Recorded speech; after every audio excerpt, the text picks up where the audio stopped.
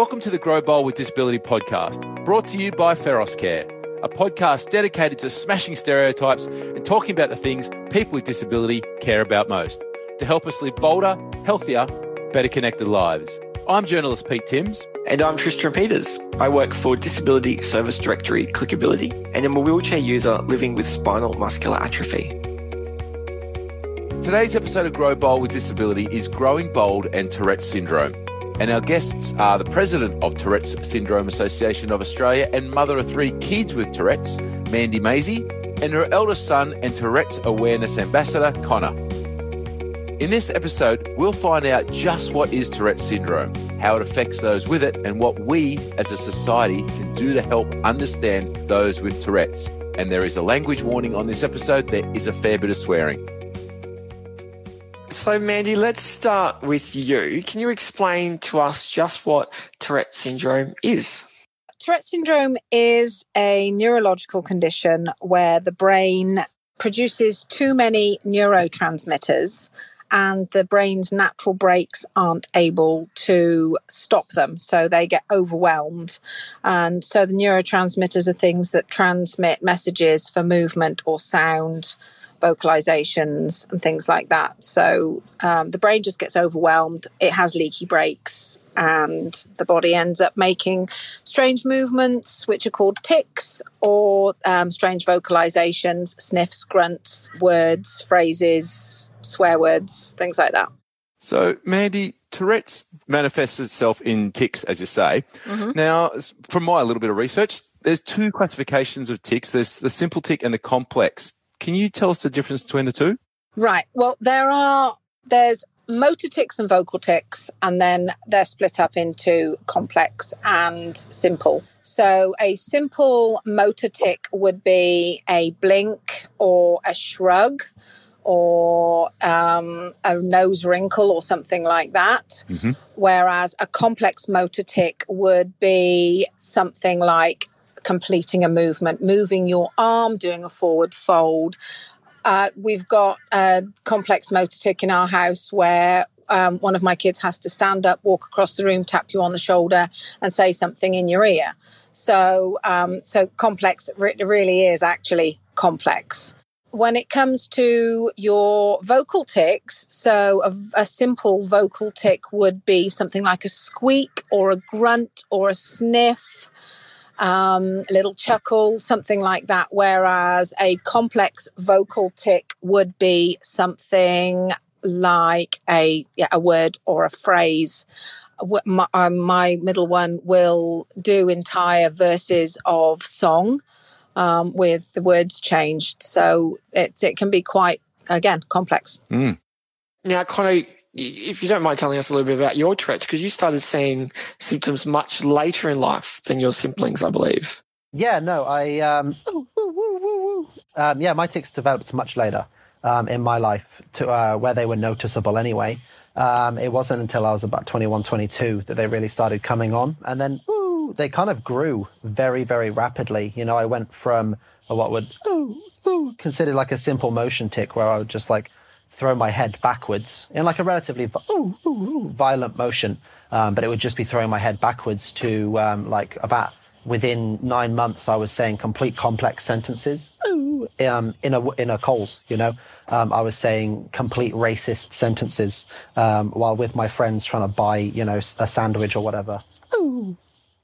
Now, Mandy, none of the kids actually showed any signs of Tourette's until what I would call recently, within the last 8 years? Yeah, within the last 5 years. Last 5 years, yeah. How did it start manifesting itself? Initially, it was interesting. We didn't notice that Connor had simple motor and vocal tics because kids sniff, kids grunt, kids make strange movements. So we didn't notice with Connor. It was the youngest, Izzy, when she was about 2. She would make funny sniffs and pull funny faces. She'd be blinking all the time. So we did the usual, take her to the doctor, get her checked out for repetitive colds and things, take her to the opticians, get her eyes checked because she was constantly squinting or blinking, get the hair cut to make sure her hair wasn't in her eyes. And then we realised as it got a little bit more complex, we realised that there was something else going on. So we took her to get her seen by a paediatrician who then said that they thought it was Tourette syndrome. And then it wasn't until several months after that that Connor really started becoming quite noticeable with more complex tics.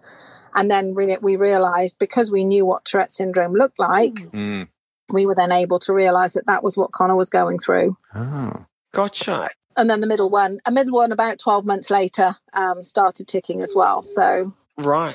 So, Connor, then for yourself, are the tics getting progressively worse? And if so, how are they getting worse?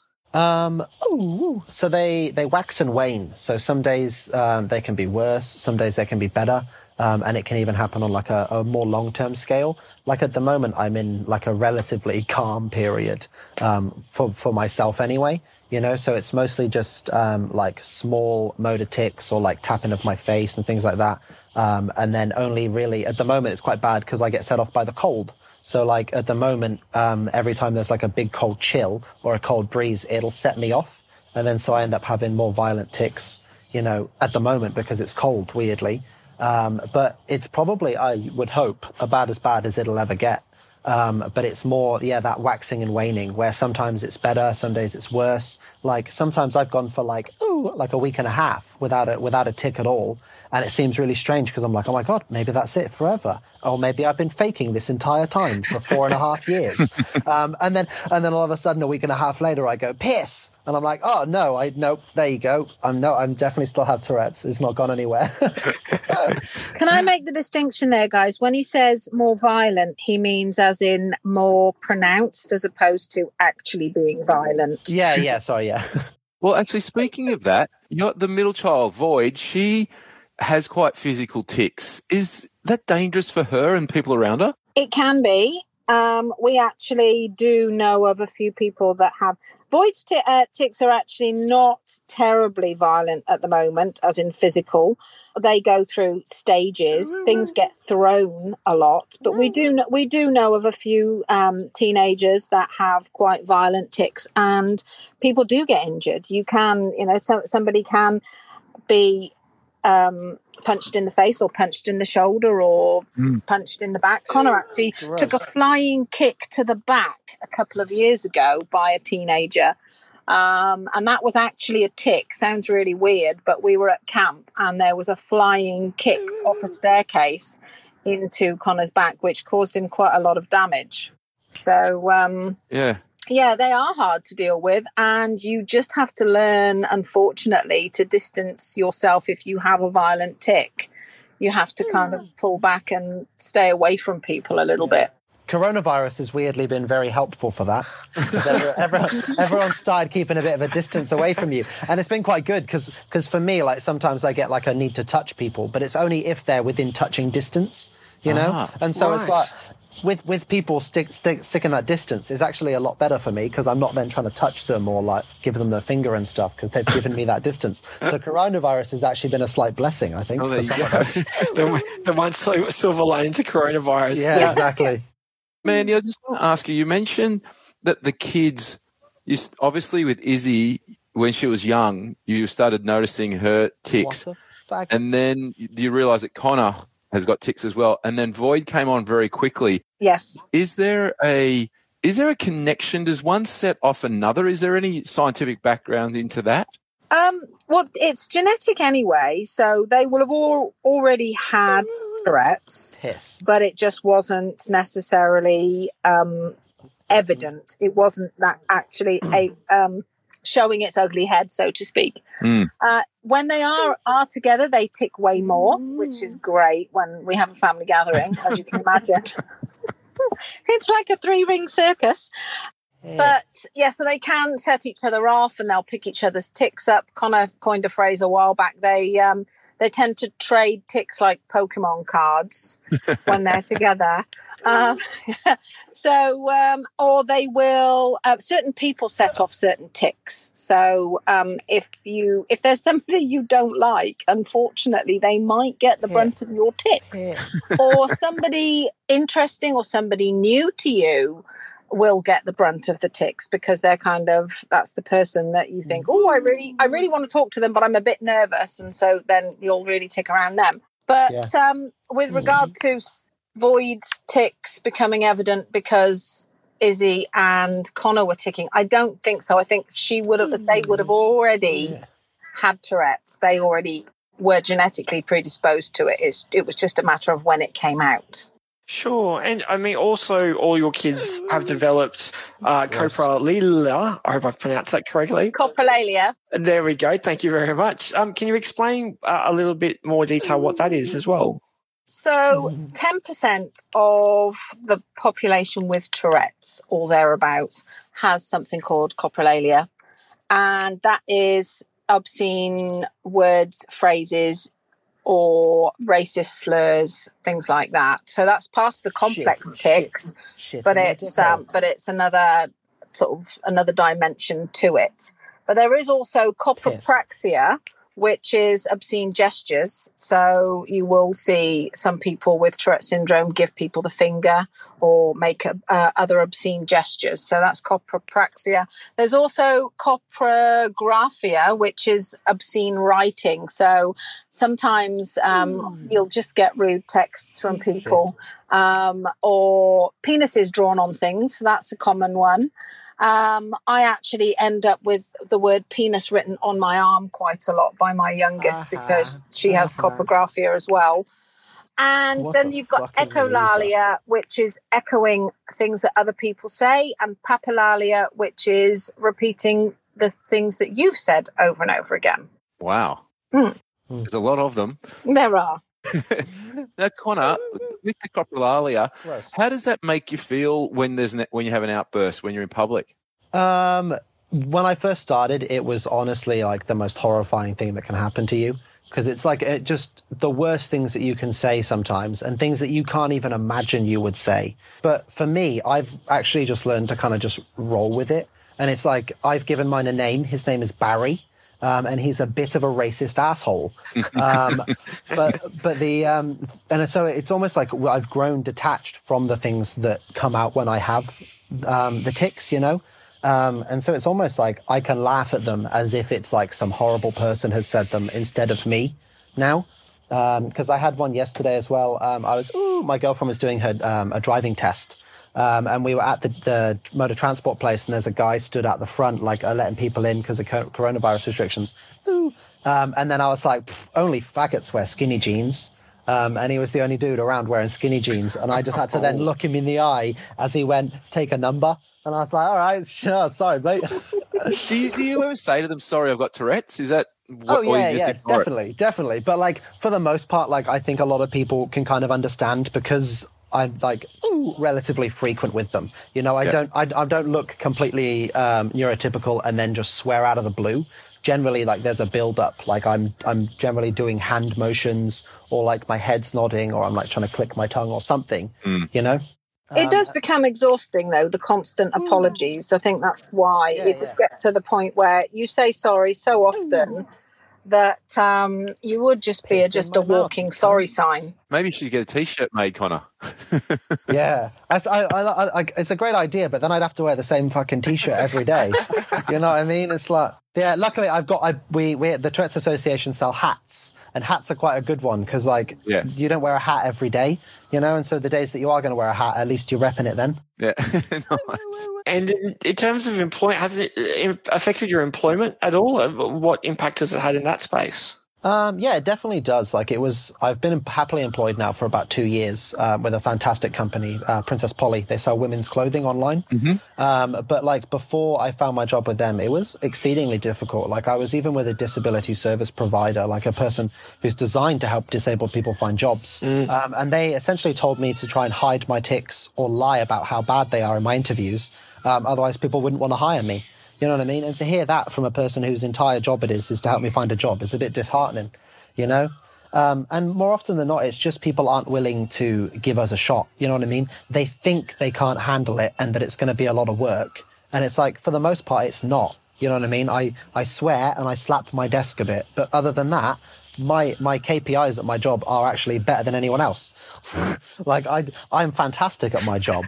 And it's like, I just swear while I'm doing it. Yeah. Now, people with Tourette's do experience higher rates of like self-isolation, anxiety, and depression. Do you go through those emotions a bit too? Yeah, definitely. It can be like super isolating at times. Often because you feel like you can't just live a normal life. You know what I mean?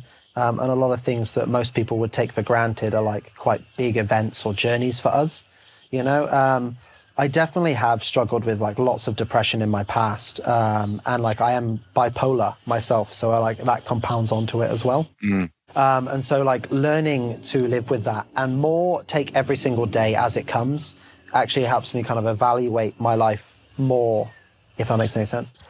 Because when I look at it on the long scale, it is a huge picture and it is a massive journey. But if I just look to the horizon, which is tomorrow, then that's a lot easier to make, you know? And so for me, like that's the kind of message I try to pass on to the kids and teenagers that I speak to as well, is it's like life with Tourette's is never going to be easy. It's going to be a long and hard journey, but life is a long and hard journey anyway.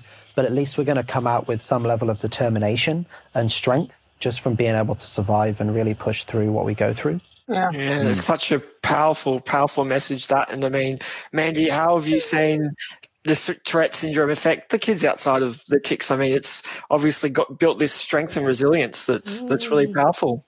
Absolutely. We did make a really strong point of saying, well, I made a very strong point of saying to the kids that there are so many people out there with Tourette's that don't have a voice or don't feel like they can stand up for themselves, that as a family, if we can do that, we can stand up and be counted and put ourselves out there and get the awareness out there and just, stand firm for the people that can't actually do it for themselves. So we've kind of taken on the mantle as a family to be there to advocate for other people with Tourette's. But it is really hard. I mean, yesterday I got a phone call from the school for my youngest, Izzy, to say that her legs had stopped working. And so I actually had to go and get her from the library at school and carry her to the car. Luckily, we've got a wheelchair at home, but she woke up this morning and her legs were still not working. So then I had to, it's silly things like having to pick her up and put her on the toilet and get her off the toilet and get her dressed and all these things that she would normally do for herself that for no apparent reason just suddenly couldn't do. And then I got a phone call today at lunchtime to say that her legs had started working again. And so the wheelchair that she's taken to school was superfluous to requirements. And you've got to roll with the punches. You've just got to, I could have just said, oh, your legs aren't working today, so stay home. But it was a case of, no, your legs aren't working. Tough luck. Life's hard. Legs aren't working. Suck it up, princess. Off you go. Because there are people with it so much worse than we've got. Get some. So what, Mandy, what's it like for you as a mum? Do you have your downtime just going, oh, God, I can't deal with this anymore? Yeah, well, but then don't all parents. I mean, that's what I say. Do you get frustrated? Like, the fact that I know she's got Tourette's, but it's like, as you say, come on, your legs, you've got to carry her to the toilet, shower. Yeah, well, there's physically nothing wrong with your legs. Mm-hmm. Why is your brain doing this to me? I really could do without this right now. And the frustration is there, absolutely. When they're all ticking, and we've got cockatiels at home as well. So we've got 2 cockatiels, 2 budgies, a dog, and 3 kids with Tourette's. And sometimes the house is complete bedlam and you just want to go, shut up. And sometimes I might under my breath, or maybe I might say it a bit louder. And you do, because the frustration is definitely there because we're all human. But I just figure my kids have got it way worse than I have. They're the ones that are actually living with it at some point. Connor goes home to his place now, and so I haven't got to deal with his Tourette's, but he still has. And when the younger 2 get older and they leave home, their Tourette's will be gone with them, and they will still have to live with it. And I won't. So from my point of view, the best I can do is be as supportive and as loving as I can as a parent, do everything I can for them to make the world a better place for them with Tourette's, and help them grow into the people that they need to be. What a fucking loser. Sorry, Mum. Jesus. Fucking hard. That's all right. Boyd would say, stop being such a narcissist, you bitch. There you go. And now, Connor, in terms of Tourette's, are there any treatments for it? Are there available treatments, or it's just, as your mum was saying, you live with it, you grow and learn to adapt to it? Like neurologists will definitely happily suggest plenty of medications that have various possible benefits, but like most of them are shooting in the dark. Like when I would go see my neurologist and I'd actually speak to them and say, well, what do you think this is going to do? They go, I don't know, but it works for other things that are similar, so maybe it'll work. Why don't you just try it? You know what I mean? And it feels like a lot of doctors really are generally just shooting in the dark. For me, I found a lot of it was learning to come to terms with it and reduce my stress and anxiety. The second I worked on not being as anxious, my tics weren't as bad, and then it wasn't feeding into that cycle as often. And I try and live as much of a relaxing and kind of, happy life as I can in order to reduce my possibility of ticking constantly. There are possible treatments. There's something called deep brain stimulation, which is actually something they use for people with Parkinson's. So there's possibility in that, but there are lots of horror stories. And it doesn't seem ideal, to put electrodes into your brain in order to try and stop something that is sometimes painful, most of the time an inconvenience, And then there's also cannabis. Cannabis can work really well. Medicinal trials show fucking amazing promise. And then there's also, I was speaking to a lady recently about there's been research done into psilocybin mushrooms as well, and using those in a therapy because it promotes neurogenesis. The idea is that maybe you could help teach your brain how to create new pathways so that you're not swearing or you're not doing these things, and you can help use like cognitive behavioral intervention therapy to instead you do something else, which is normally very difficult. But they're basically saying that through the use of that, there's the possibility that you could do that, help your brain not do tics as often. It's a bit more natural too. So are you willing to give that stuff a go? Yeah, definitely. I think like those things are as good a chance as anything. Like I tried all the different medications the neurologist gave me, and lots of them, they made me sleepy, they made me grouchy, lots of them made me put on hideous amounts of weight, which as a person who used to have an eating disorder is definitely not ideal. So it's a combination of things, like I'm definitely willing to try anything, but I think acceptance is the real answer. Like all those things will help on an individual level, but who knows to what scale, you know what I mean? The main thing we need is that just acceptance of ourselves and from other people. Yeah. What does the research say as you get older? Do the symptoms lessen, or do you plateau and it just never goes away, or? So research says that not research, like doctors say that it fades with age, but doctors are generally not correct about that. What you get better at is hiding it and controlling it.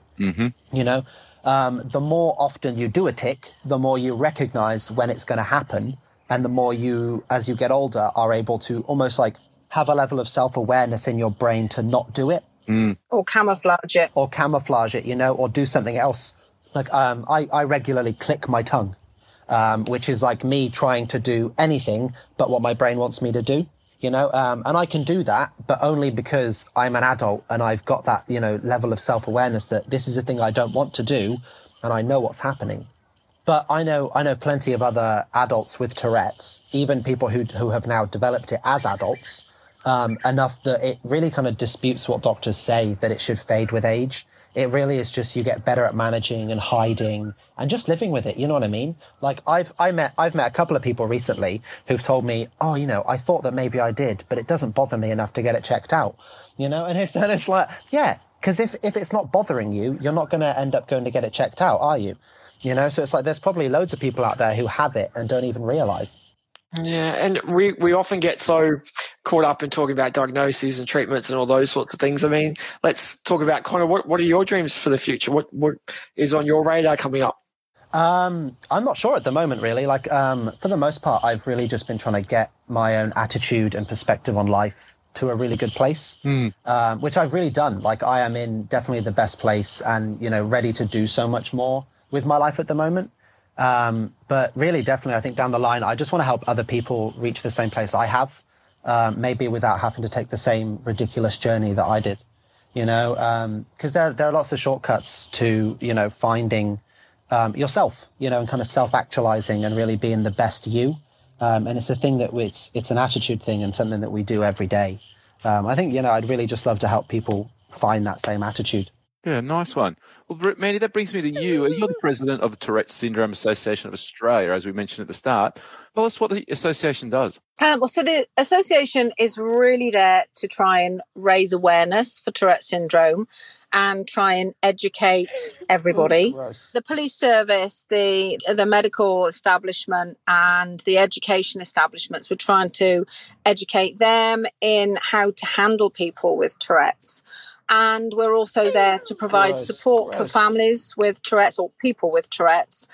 We have an annual camp program, which runs a camp in each of the states where families of people with Tourette's can all get together and spend time together. And you just chill out and not stress about having Tourette's, which is really great. Nobody's watching, you just can get on with it, which is great. And we also have in most states, there are several support groups. So a lot of people will find in their local area there is a support group that they can meet up. We had a meetup this weekend just gone. We had 35 people turn up to our meetup at the Hinns Dam, which was incredible. And we were all there for about 5 hours. It was amazing. And everybody was just able to chill out, know that even if people are staring, you've got people that have got your back. And you can swap stories and you can just get the emotional support from other people that know exactly what you're going through, which is great.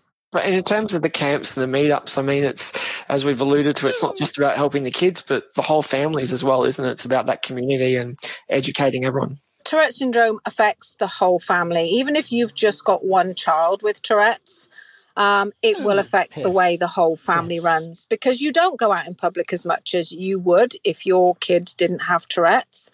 You don't go on holiday to the places that you might want to go to, and you certainly don't go to nice posh restaurants. It's like some places are just not the place to go. I'm not going to go to the Palazzo Versace and expect that my kids are going to come out without breaking something. Do you know what I mean? So you do. It does become socially isolating even as a family. And knowing that whenever you go out as a family, there's going to be something. Somebody's going to tick. Somebody's going to get upset.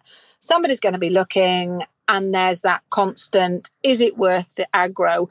The problem is with Tourette's is that the majority of people with Tourette's have what we would call a comorbid. So they'll have autism, they'll have OCD, they'll have anxiety, and there's a whole plethora of different. We call it alphabet soup. There is a whole plethora of things that go with Tourette's syndrome. So it's very rare that you've got a family that's gregarious and go out and have fun and do great stuff, because they just don't. It's in the hard basket. Now, Mandy, if someone thinks their kid's showing signs of Tourette's, what do you suggest they do? So to be diagnosed with Tourette's syndrome, you've got to have had motor and vocal tics for 12 months. So what I would say is, if you notice your kid ticking or you think your kid is ticking, just make a note of what the tics are. You don't have to do anything massive, just, a head nod, squint or whatever. And then they don't have to be constantly present for 12 months, but they have to be, a regular feature for 12 months. Once you've got that, you can go and see either a developmental pediatrician, or you can see a neurologist, or you can see a psychiatrist, and they can diagnose it. And it should be enough to just present them with this has been going on for 12 months. Here's my evidence. It started here. It's still going now, or whatever. And they should be able to diagnose it from there. If they don't, then they're not doing their job properly. And they can get in contact with you guys at the association? Absolutely. Oh, absolutely. If you think your child has got Tourette syndrome, absolutely look us up on Facebook or look us up on the website. And we are there to guide people. We're there to help. There's always somebody that's willing to give them the benefit of their experience and hold their hand. Really, I mean, we need to be there for each other. And it's I said when I found the Tourette Syndrome Association, before I became president, before I was on the committee, before I was a support group leader, I found my tribe when I found the Tourette Syndrome Association. I felt like I had my people around me, which is why I got involved and which is why I've ended up taking on what I have, is because I feel I need to give back. Yeah, perfect. Now, Connor, our podcast is called Grow Bold with Disability, and we like to always ask our guests, what does living a bold life mean to you? Living a bold life to me would mean living a life that touches a lot of other people, a life that really makes a mark with others, because great men plant trees of the shade of which they'll never sit, And I think that's a really important message for lots of people to take, is that all you can do is be the best you and leave the best mark you ever can. You're only ever going to get one shot, so you might as well leave the message you want. Beautiful. And Mandy, we also ask you, what does living a bold life mean for you? Living a bold life, stand up and be counted. Nice and simple and to the point. Plant your flag, stand up and be counted. Now, listeners can find out more about Mandy, Connor, and the Tourette Syndrome Association of Australia in the links provided in today's show notes. And make sure you check that out. Mandy and Connor, thank you so much for joining us here today on Grow Bold with Disability, brought to you by Feros Care. Yeah, thank you for having us. It's been awesome to talk to you. Thank you so much. This podcast is brought to you by Feros Care, an NDIS partner delivering local area coordination services in Queensland, South Australia, and the Australian Capital Territory. Feros Care is a people care organisation committed to helping people live bolder lives. We call it Growing Bold. And for over 30 years, Feros has been making it real for both older Australians and those living with disability. To find out more, head to feroscare.com.au.